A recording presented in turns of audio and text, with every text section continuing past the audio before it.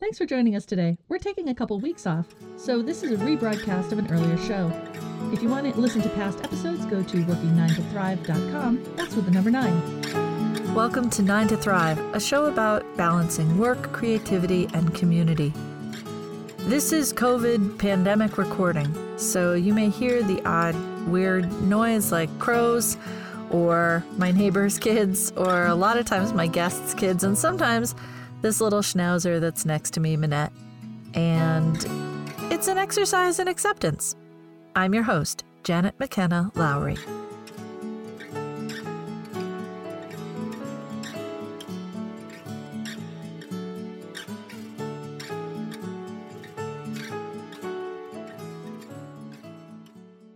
Let me ask you a question. Do you remember learning how to read? Do you remember how old you were? Do you remember the kinds of books you read? Do you remember not knowing how to read and then knowing how to read?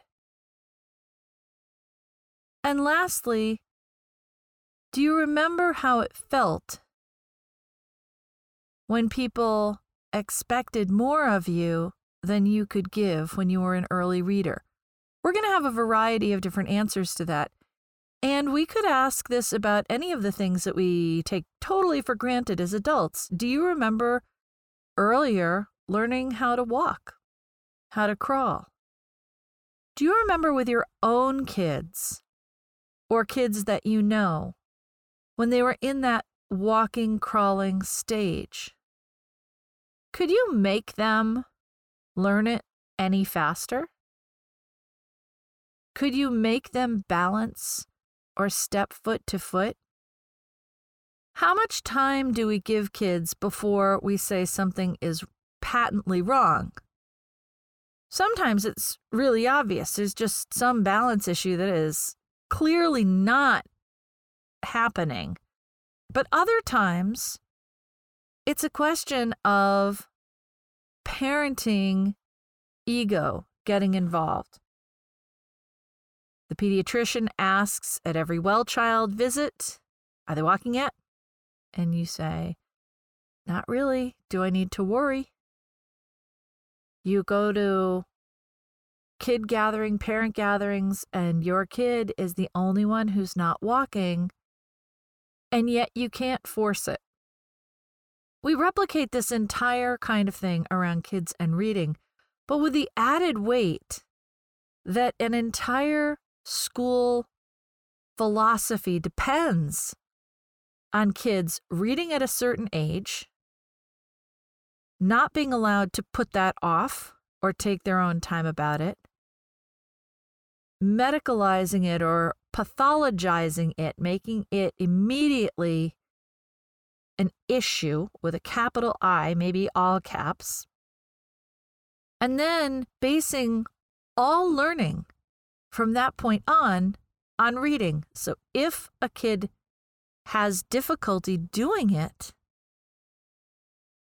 they're prevented from learning in the system that follows. They're iced out of learning after that.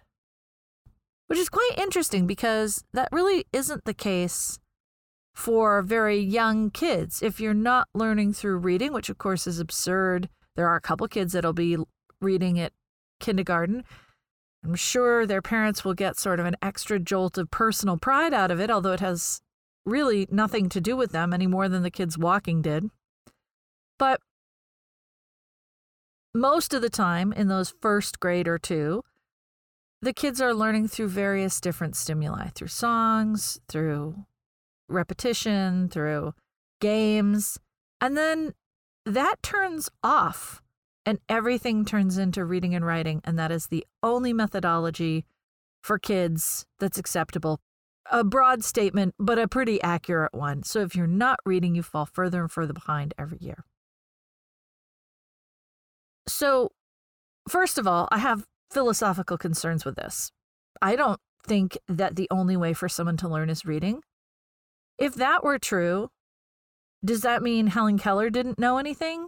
Does that mean anybody who has any disability that prevents them from learning? Sometimes we give this big pass to people, for example, saying, oh, they're blind and they didn't learn to read, by 9, but they're blind. So, well, then why not have that same grace, that same clear space for kids who have difficulty learning the mechanics of reading by 9? And I think, really one of the problems I have with all of this is that even if you do get special help, and some kids do, some kids don't, and it is still very, very spotty, and it is still very, very disjointed what kind of help your kid needs and will get. Even with all of that, there is still an element of shame about all of this. And it's really pervasive. It happens parent to child. It happens teacher of the main classroom to child. It happens special help to child. It happens peer to child. I don't think we do enough to relieve the burden of shame. Shame is an aspect of turning inwards the contempt that you feel from others. And if you are already, first of all of us stop learning when we're faced with a wall of contempt.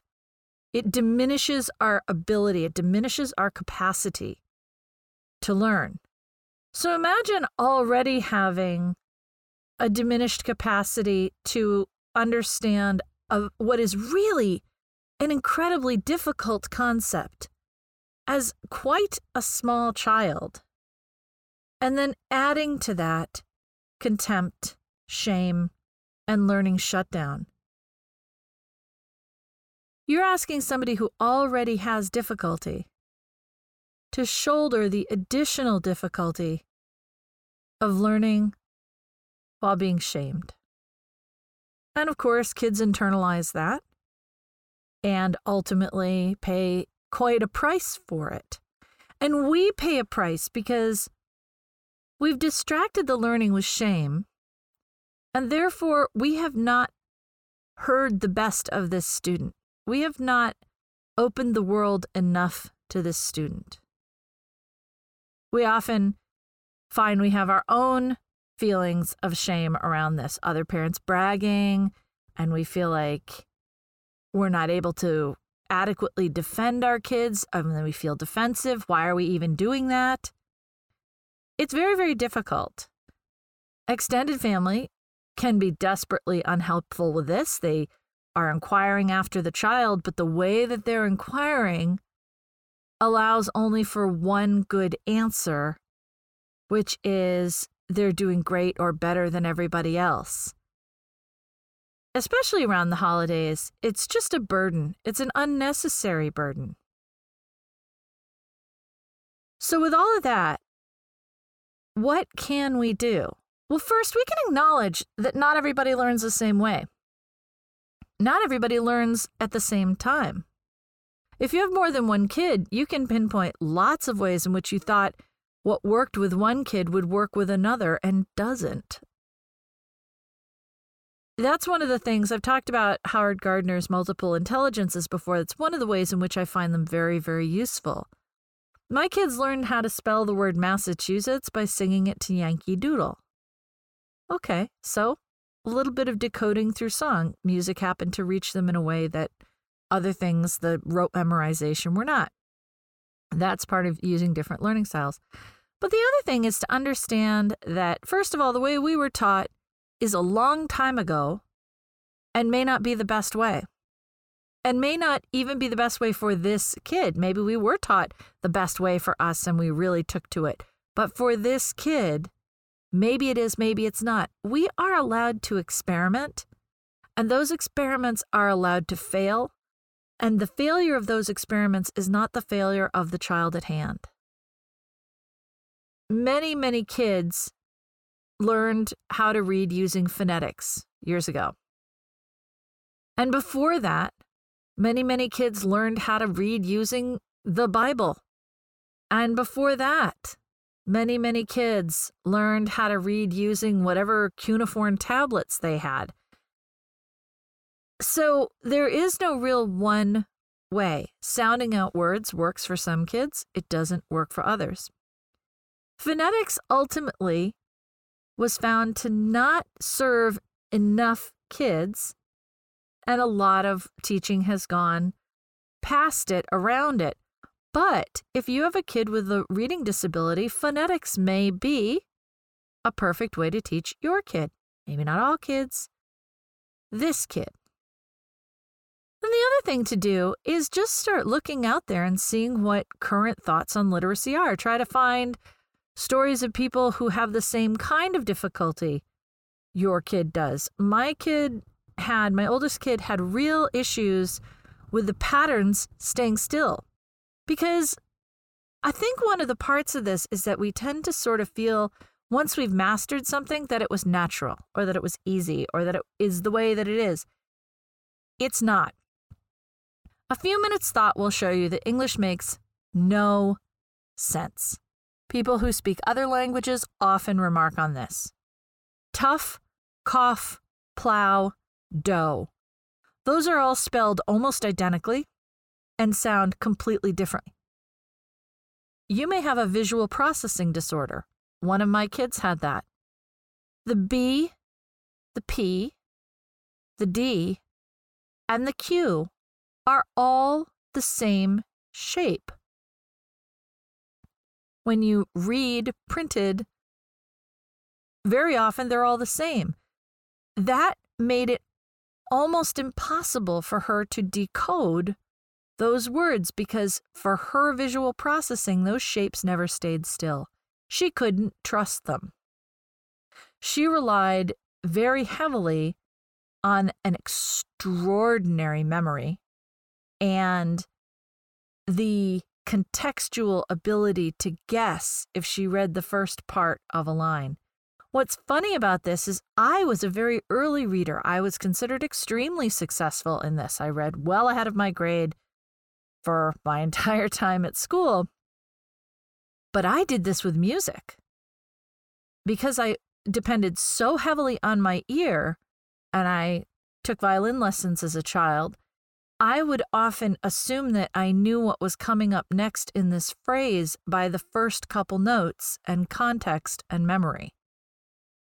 It's very weird that we would have this same kind of way to process, but such very different things that we were processing.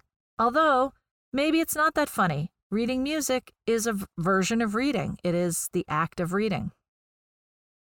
So for this kid, I found a technique, a book and a whole program around phonetics with a twist, and I loved this twist, and it was called phonographics.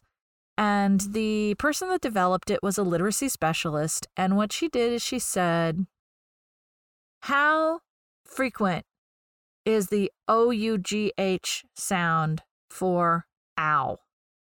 Well, O-W is much more frequent. So let's say that one will rise to the top of the list.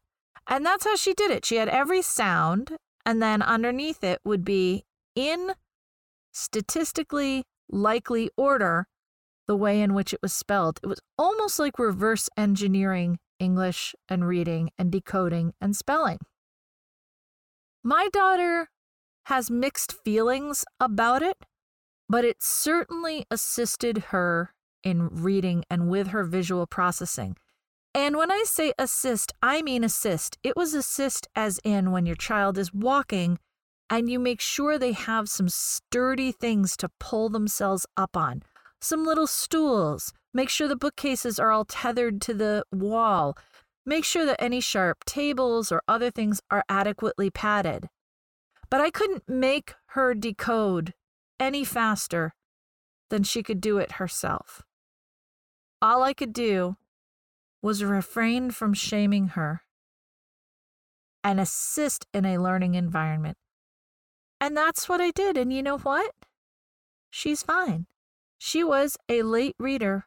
She is not a non-reader. In fact, she loves reading. She ended up working for her college's disability services, helping other people find easier ways to read by using the printed word plus audio, because she had a visual processing disorder, but not an auditory one.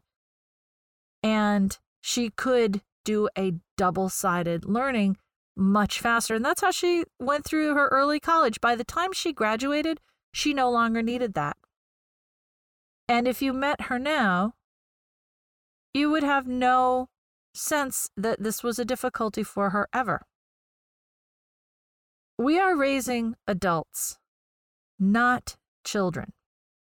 We have children, but we're raising adults. What do we want those adults to be? We want them to be happy. So I always say happy, successful, like it's a hyphenated word. We want them to be fully functional. And part of the deal about being fully functional is not carrying the weight and baggage of shame.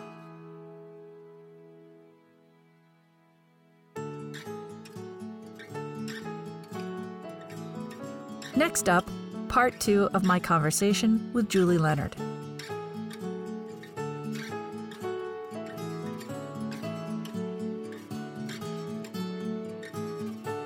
It's so interesting you should say this. Very recently, I was reading, there's like a worker happiness report that comes out every year. I can't remember offhand what's the organization that puts it together. Gallup poll might actually be the one. Okay. And one of the things that comes up all the time, right, is worker satisfaction. And it's always polls based like a year or two ago. So there's not going to be any COVID stuff on it yet.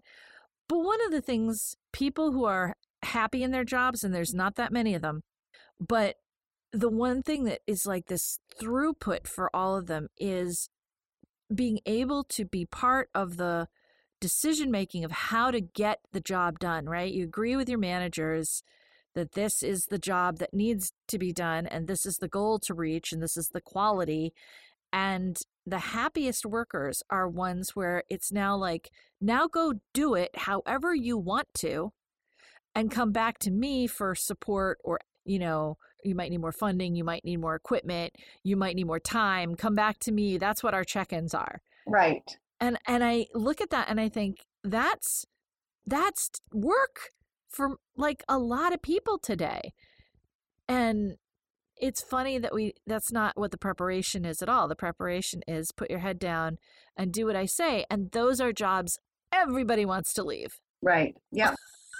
It is. It's the soft skills that I think with technology, and especially now with COVID, those are the kinds of things that you're going to have to be good at doing that, because you're not in the office. You're not checking in with your bosses and walking by every day to make sure things are happening. You're at home. Yeah. If you're not self-directed in getting your work done, there's going to be repercussions. Yeah. Yeah. And I think that's a skill that, a lot of people don't have that. And I think that it's because of their earlier education. Yeah. So Yeah. I It feels like it is. It feels like a habit. Right. You know. And what's interesting about that, I think, is that the other side of this in polls show that people aren't happy with that habit. Like, they're not happy in workplaces where that's what it is. I tell you what to do, you do it my way, you know. Yeah. Yeah. Most people don't particularly like that. They like to be able to say, well, under these circumstances, I changed this procedure to be more like this, and I checked in, and, you know, all those places where you get to, I don't know, you get to be a full person somehow. Right. Yeah. Mm. And I think that takes confidence. And I think a lot of times the children become unconfident because in a school setting, the confident ones are the ones that have all A's, because they've done what has told them to do. And if you're not getting all A's, then you're not confident. You don't think that you're smart. And if you're not smart, you're not successful. And if you're not successful, it just snowballs. And I think that children sometimes set themselves up for failure, because they say, well, I'm not good in math, or I'm not good in science. But, you know, there's... Right. It's funny. I remember feeling this in college, but I don't think I really fully processed it till I was in my mid-40s, which is this circular logic that says if you work hard, you'll get good grades. Right. And there was so many kids all the way through school for whom some of these topics were effortless. Like, they didn't work hard. Right. They didn't work hard. And I worked so hard just to get the C, you know, but I was proud of it, but also sort of felt like, you know, I was going to be alone being proud of it. I wasn't going to get on the honor roll, and I wasn't going to get the scholarship for, you know, biology or whatever. And it's like, wait a minute, though. They did, in certain things, they did not work hard. And then some people did work hard and got the material, but it was almost like that was irrelevant to, like, grasping it. What I really needed was, you know, that structural support to have a learning environment to actually get the material. Right. I think I came to, like, I realized it in college, but I came to really realize it in my 40s because there's a series on YouTube that I think is Wired Magazine where they get somebody who's a real expert in, like, a high thinky field, like astrophysics or something like that, or sound, and they have to, in the course of this video, explain what you do to a 5-year-old. Oh, boy. Explain what you do to a 10-year-old, a 15-year-old, and an adult. Wow. And it was there that I was like, oh, so you could do that. Yeah. Yep. If I'm not getting the 15-year-old version, for God's sake, let's go back to the 10 for a while. Right. Yeah, exactly. Yeah. And I also think one of the hard parts of that is it does discourage the kids who are working hard but are not getting much of a reward for a payoff. It's not about mastery. It's about a grade. And that's about comparing myself to kids that did great because it was easy, you know. Yeah. Well, go ahead. I was going to say, for example, my son, if he was still homeschooled, he would probably I would be helping him learn 9th grade information. Okay. Where he was transforming, transitioning into public school for the first time, I said to him, hey, why don't we do 8th grade?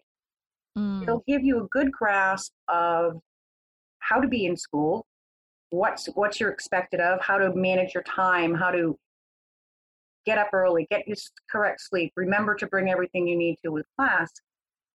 And that way, when you enter high school, which is a big leap as it is, you'll already have the how to go to school under your belt. Right. As well as kind of helping you out and solidifying some of the English and the math. And he had absolutely no problem doing that. And I found it amazing that if I was told that I had to redo 8th grade, and that was going to put another year of education that I have to be in school, I would be devastated. Yeah. And he thought it was the most sensible way to go about being the best educated person he could. Well, that makes a lot of sense. You know what?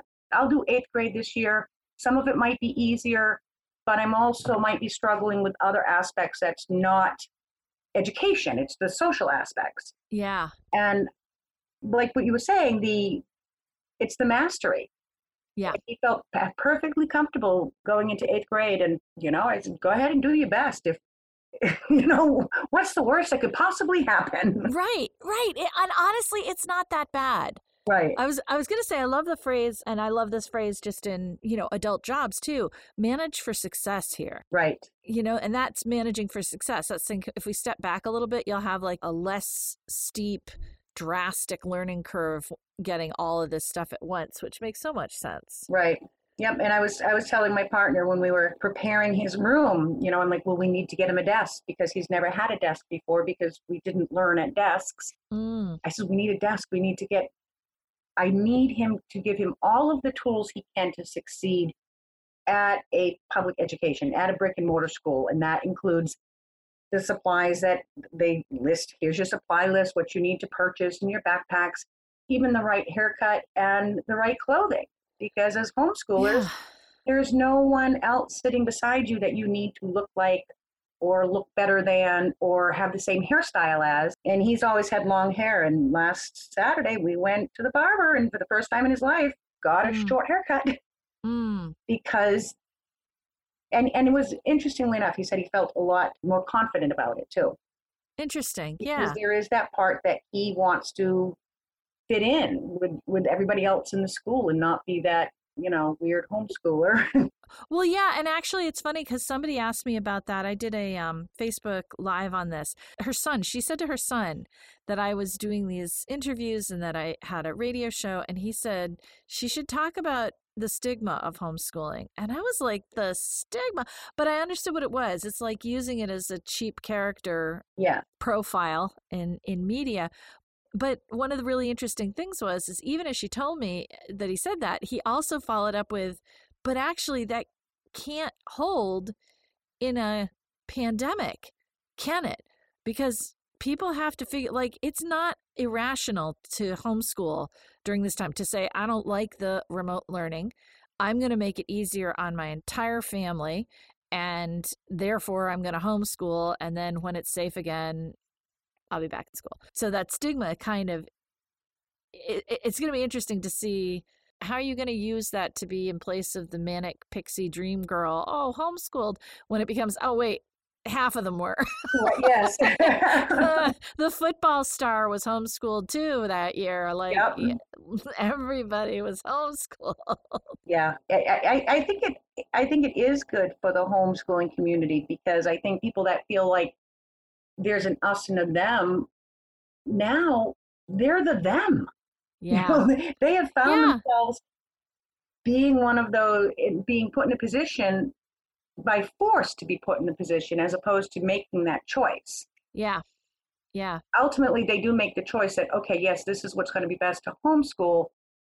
And they're making that choice because of the pandemic. But I do think that's one of the good things that are coming about from the pandemic. I think that families they're kind of stuck at home with each other more. They're learning more about each other.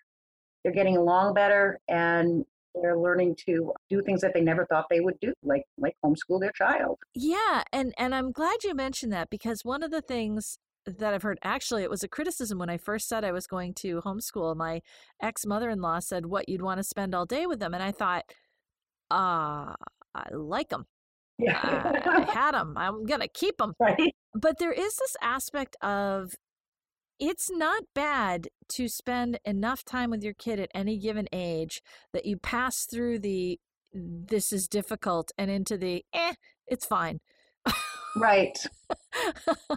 And spending a lot of time with people, that's what happens. You figure out how to get along with them. Right. Yep. And there's nothing, not only is there nothing wrong with that, these are the people that will be picking our nursing homes. It's true. That is true. Learning how to get along with them is in many ways our job.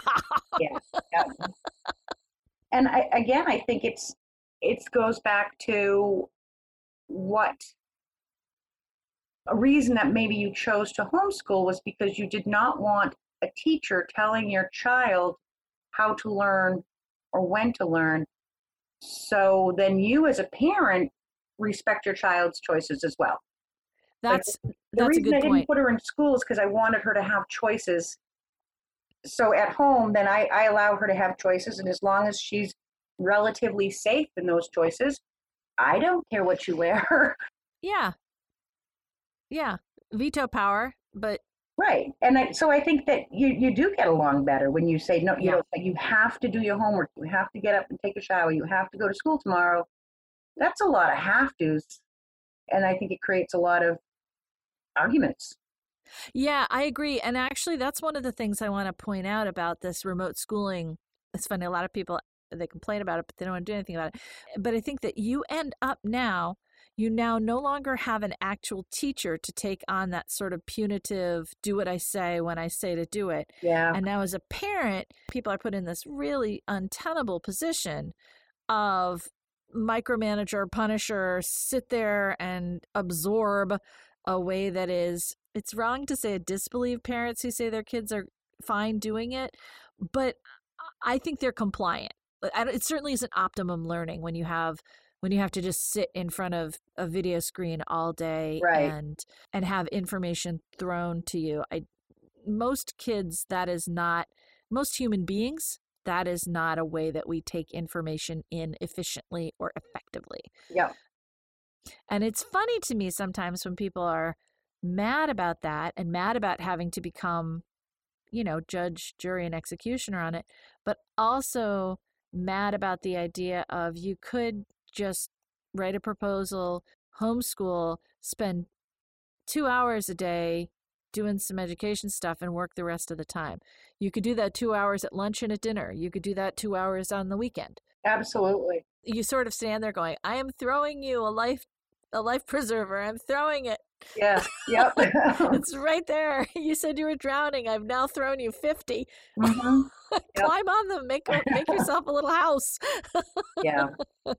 Yeah. And I think especially but in the younger years too, when as you said earlier, they will learn to read. They are going to learn the stuff. Yeah. There's no cutoff date. If you're not reading by the time you're 10, you can still learn to read when you're 11. They're not taking that away from you. Yes. And the people that I know that are functionally illiterate and the people that I know that are in fact illiterate and have had to go back as adults to, work on and really learn basic literacy, none of them were homeschooled. Right. And I'm not saying one comes to the other. I'm saying you can't go across the board and say, well, how will they ever read? Oh, they do. They do. And there's no guarantee that they will if they were in school. So right. that just canceled that out. Yeah.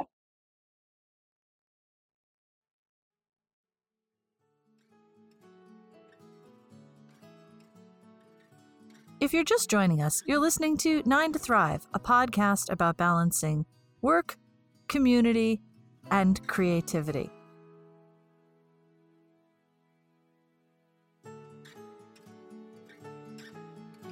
Yeah, the reading thing is really interesting.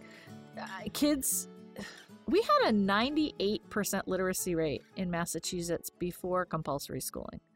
Really? Yeah. Now, I'm going to put a footnote on that and say that's not a super scientific number because who knows if they counted women, who knows if they counted, anybody of color.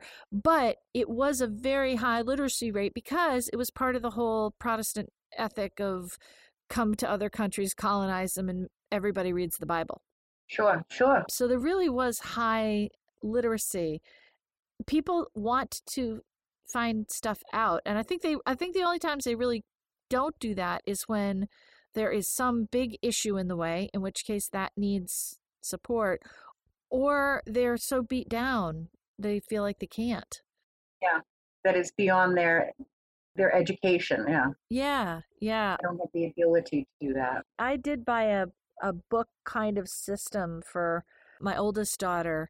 It wasn't phonetics, but it worked through the sounds and the way they're spelled and acknowledged that it's like holdovers from a zillion languages and Norse, and that, the sound ooh could be spelled 6 different ways. Right, yeah. But what's the most likely one statistically? And then it went through all, and there was a chart. So just statistically, what's the likelihood there? But one of the things that the author did when she was getting her PhD in, literacy and learning is worked with a lot of illiterate adults, and almost to a person, they would say, I can't do this. It's too much for me. And she was like, that's what you heard at 7 and you took it in. Like, you're 37 now.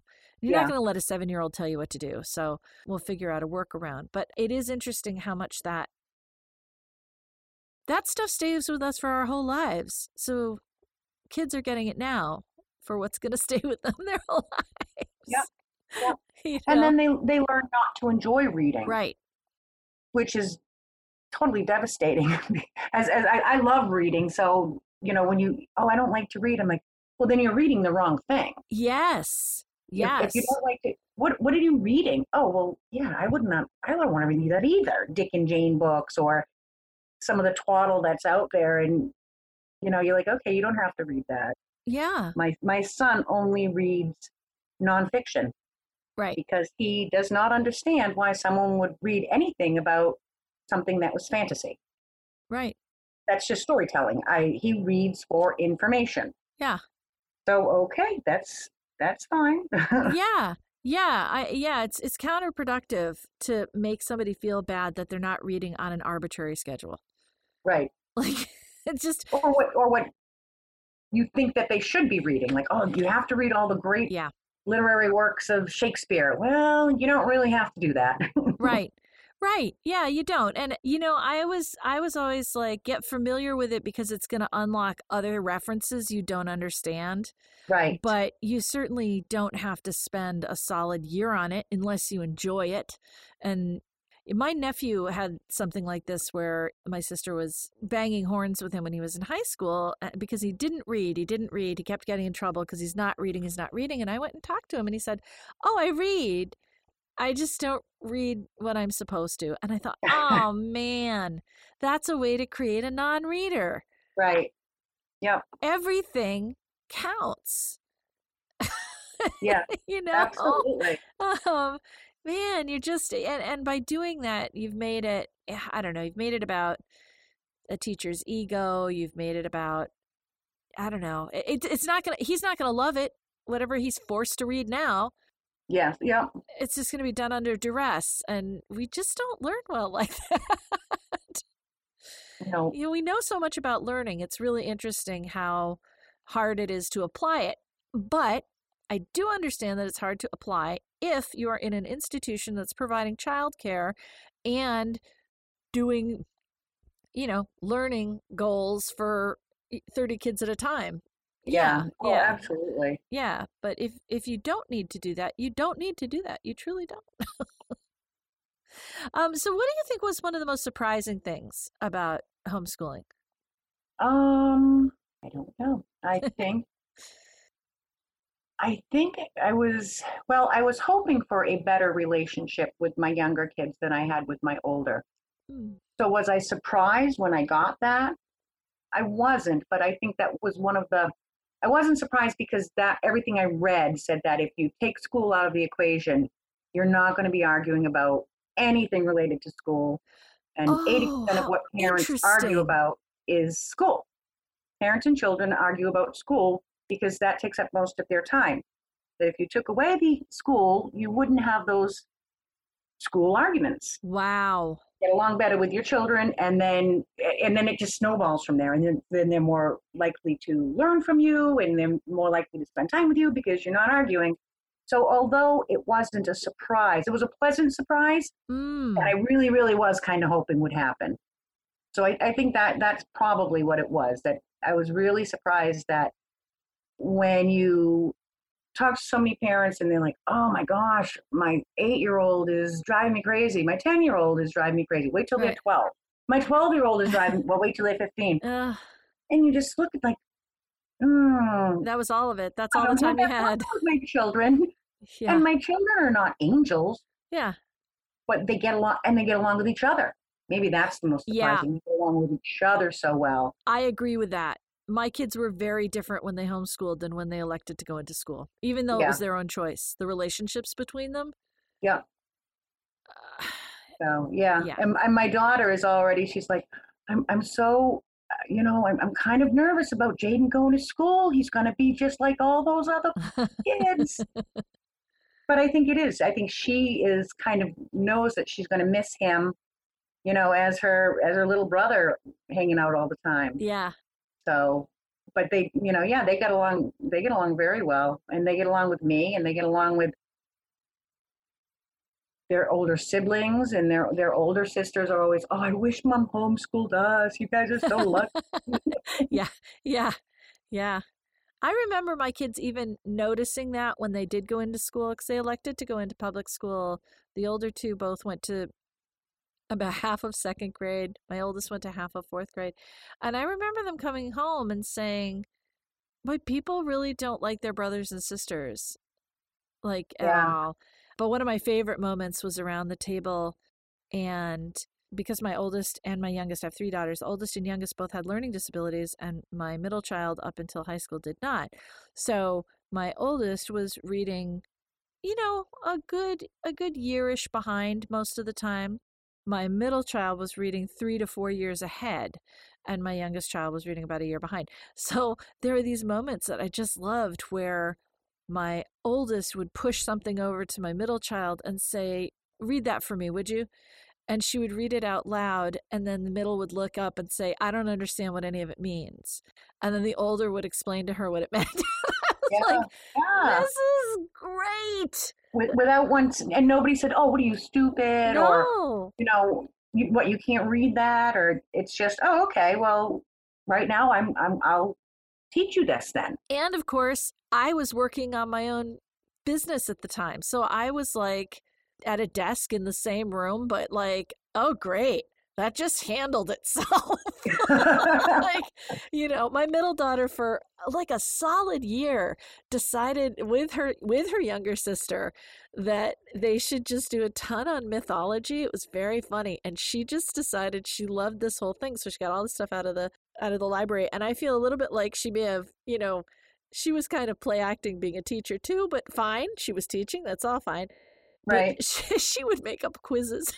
It was like to my youngest, you don't have to take it unless you want to take it. So she is not going to grade or flunk you, just so that you know. Which wasn't the intention for sure, but it was funny to have them sort of grab some of the things that from school and then just sort of apply them. My oldest, when she was 6, wanted me to take attendance and lunch money. That was pretty funny. Are you here? Oh yes, you are here. Let me make a check mark by your name. Check by your name. Yeah, for a minute I wasn't sure if you were here, but I guess you are today. It is. I think it is funny that I know my kids the same thing. They went through that time because school is so normalized and expected. When you watch like cartoons or children's television shows, they're always going to school. Yeah. And they go to school and they do these pranks on one another. And then there's Mean Girls and this girls. And now it's summer vacation and that's so awesome. And yeah, there was a time when my children, they demanded to have summer vacation. And I just looked at them like, you, from what? What do you, why?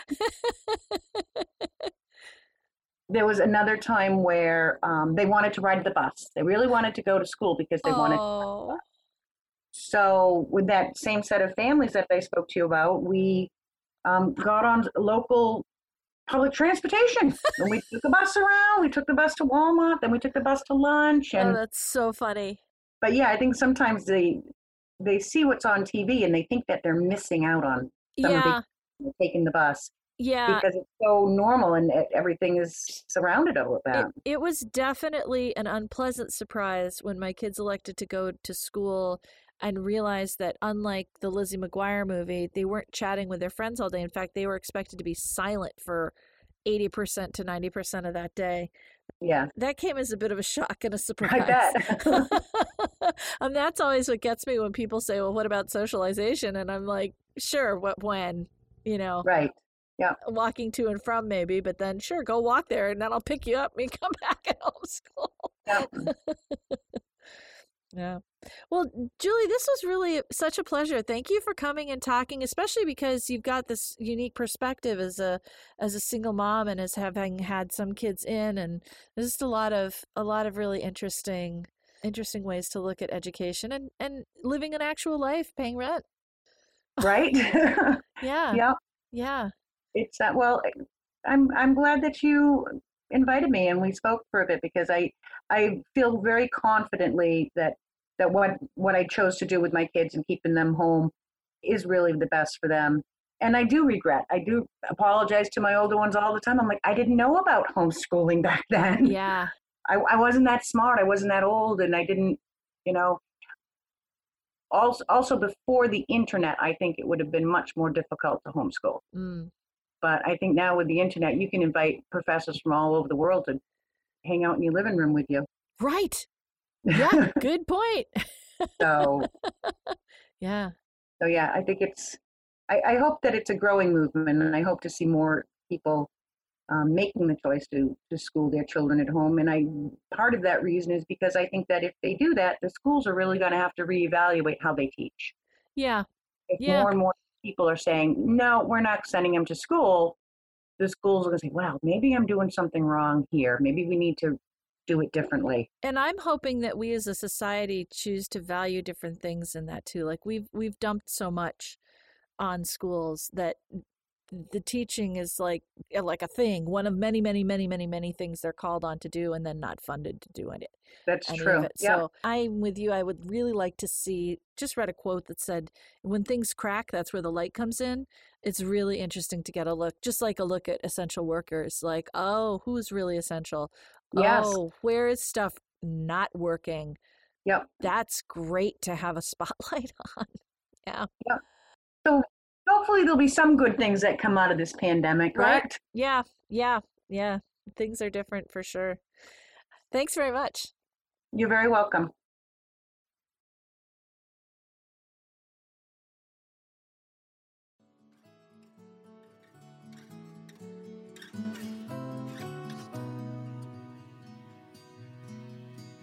Here's another experience with a reading difficulty. My youngest also had a reading disability, but very, very different from her older sister. My youngest had an auditory processing issue, primarily. She could hear, her hearing was right, but she had a very common speech issue. Many, many kids do. She couldn't pronounce R's. She said W, L's, sometimes W. If you are not processing what you hear properly, you're going to have trouble reading. If you hear an R as a W all the time, then really is actually W, E-A-W-W-Y. And like with her older sister, those sounds are not trustworthy. What I had to learn was that this kid needed a very different approach. We sent her to a learning center, Kumon. In my head, actually, it's funny, it's got another violin connection. It felt like Suzuki learning, and I think that's on purpose. You figure out where you are, and then you go back a couple levels so that you can always feel successful. And honestly, that's what I liked best about it. What's interesting about it is that there are many things that I would have not really approved of. Exercises to do over and over and over and over and over and over. But this kid worked great in that system. She loved the order, she loved the peace of it, and she loved the feeling it gave her when she completed these things. She told me she would do it for 2 years, and she did it for 2 years, and at the end of it, she had improved her reading and writing amazingly. And for her, it went very, very slowly. And it also went along with her learning to decode orally and hear better the different sounds. And what's funny about my older daughter as well, both of them ultimately outgrew this issue. They figured out workarounds, and they outgrew what was preventing them from figuring out workarounds. They are both unbelievably smart, productive young women now, which is what anybody can ask of this. But they had such different experiences. What I learned from my own upbringing was of no use or relevance to my first daughter. What I learned from my first daughter was of no use and no relevance to my third daughter. And my second daughter didn't have any of these problems at all. She had other things that she found difficult to work on, but reading was not one of them. The emphasis on reading as being the only way of intaking information is, quite frankly, lazy. There are always going to be a percentage of kids for whom that is not effective. So what, should they just be left on the side of the road? Or could we do better? Could we say, well, if we learn this through other means, if we watch a video on the Revolutionary War as well as read articles or textbooks on the Revolutionary War, as well as have audiobooks on the Revolutionary War, won't all the kids learn about the Revolutionary War? One of the things that was interesting with both of my kids who had elementary age learning disabilities was spelling. They did go into school, both of them at various times, and I would go to the teachers that were doing language arts and I would say, it's up to you to decide what you want from this kid when you do a spelling test. If you want them to be successful at spelling, then do it orally. If you want them to be successful at writing, they will need extra help. But under no circumstances should you make them feel like they're not good spellers. They're excellent spellers verbally. We make assumptions, first of all, that the way we do things is the best way to do things, and that is not borne out by the evidence. And secondly, we make assumptions that it was easy or natural to do it this way. We need to ask ourselves, once the reading moment has appeared and our kids are for some reason having difficulty with that, I'm going to say this with reading, but it's standing in for anything. It's standing in for math, it's standing in for physical things, anything. Once that period has passed and our kid is now considered slow, we need to ask ourselves, what is important about this subject we're doing? If it's history, then they need to learn history through different methods. But they should not stop learning history because they have difficulty reading and writing. And too often, that's what we do. They shouldn't stop learning poetry because they're having difficulty reading or writing. We need to ask ourselves, what is the end game of this subject? And what are a variety of ways for people to get there? This is something that's come up a lot with math because of Common Core. Man, I know people who hate Common Core. It's interesting to look at the genesis of Common Core, which is the huge disparity that college professors find when their incoming freshmen arrive every fall. Many of them are not able to then do college level math for the various things they want to. For example, if you want to do economics, you're going to have to learn statistics, and you're not prepared to learn statistics because the math that got you there, you learned in this way that most of the rest of us learn. Those of us who are mad at Common Core, we learned drill and kill. We learned by rote. We learned that this is how you do things. That is a finite way of learning math. And we all know that on some level because most of us that feel this way feel like we just barely got through and that it was hard and that we're never going to use it again and all the rest of it. What it fails to do is teach us that math is a kind of language and that it expands infinitely the same way language does, the same way that we start by learning sentences, but then we can create our own. We can explain very, very complex concepts through language, having learned language. For math, the way that most of us were taught brings us up to the equivalent of maybe 8th or 9th grade or 10th grade, and then stops allowing us to talk about concepts.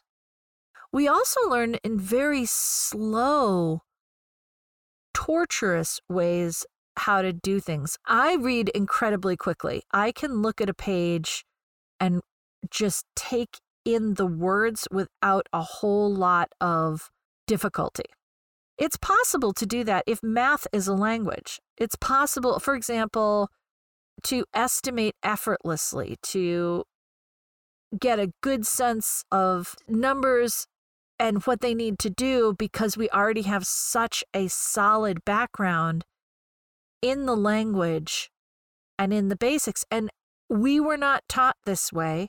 Common Core is an attempt to teach this way, and we keep getting in the way of teaching mathematics as language because we insist on going back to the way that we're familiar with. That said, there are going to be kids for whom that's a better way to learn.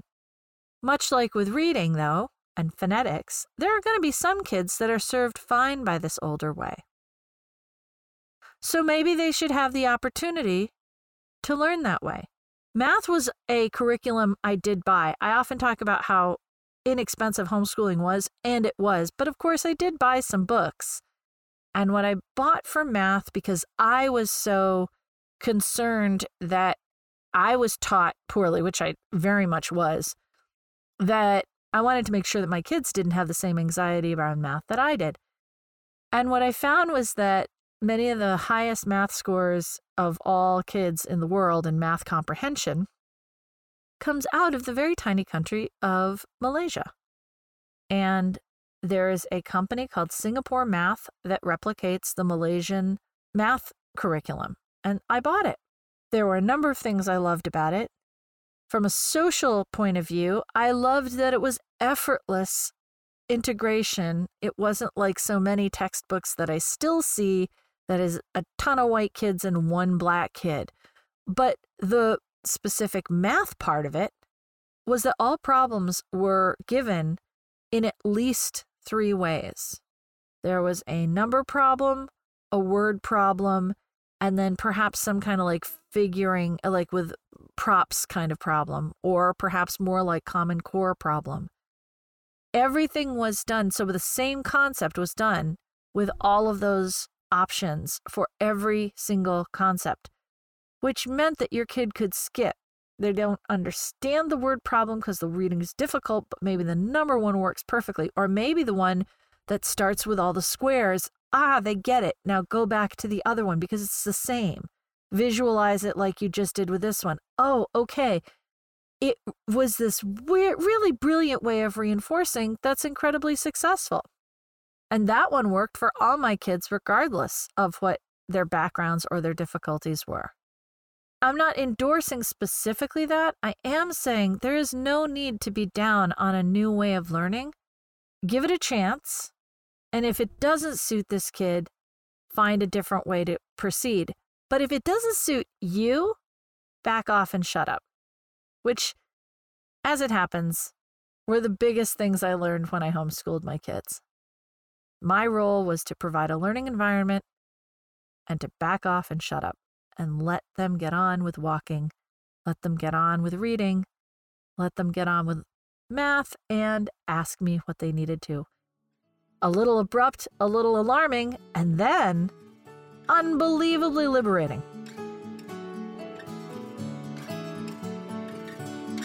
That's it for this week's 9 to Thrive podcast. Be sure to visit working9tothrive.com, that's with the number 9, to access show notes, find resources, and join the conversation. Thanks for listening.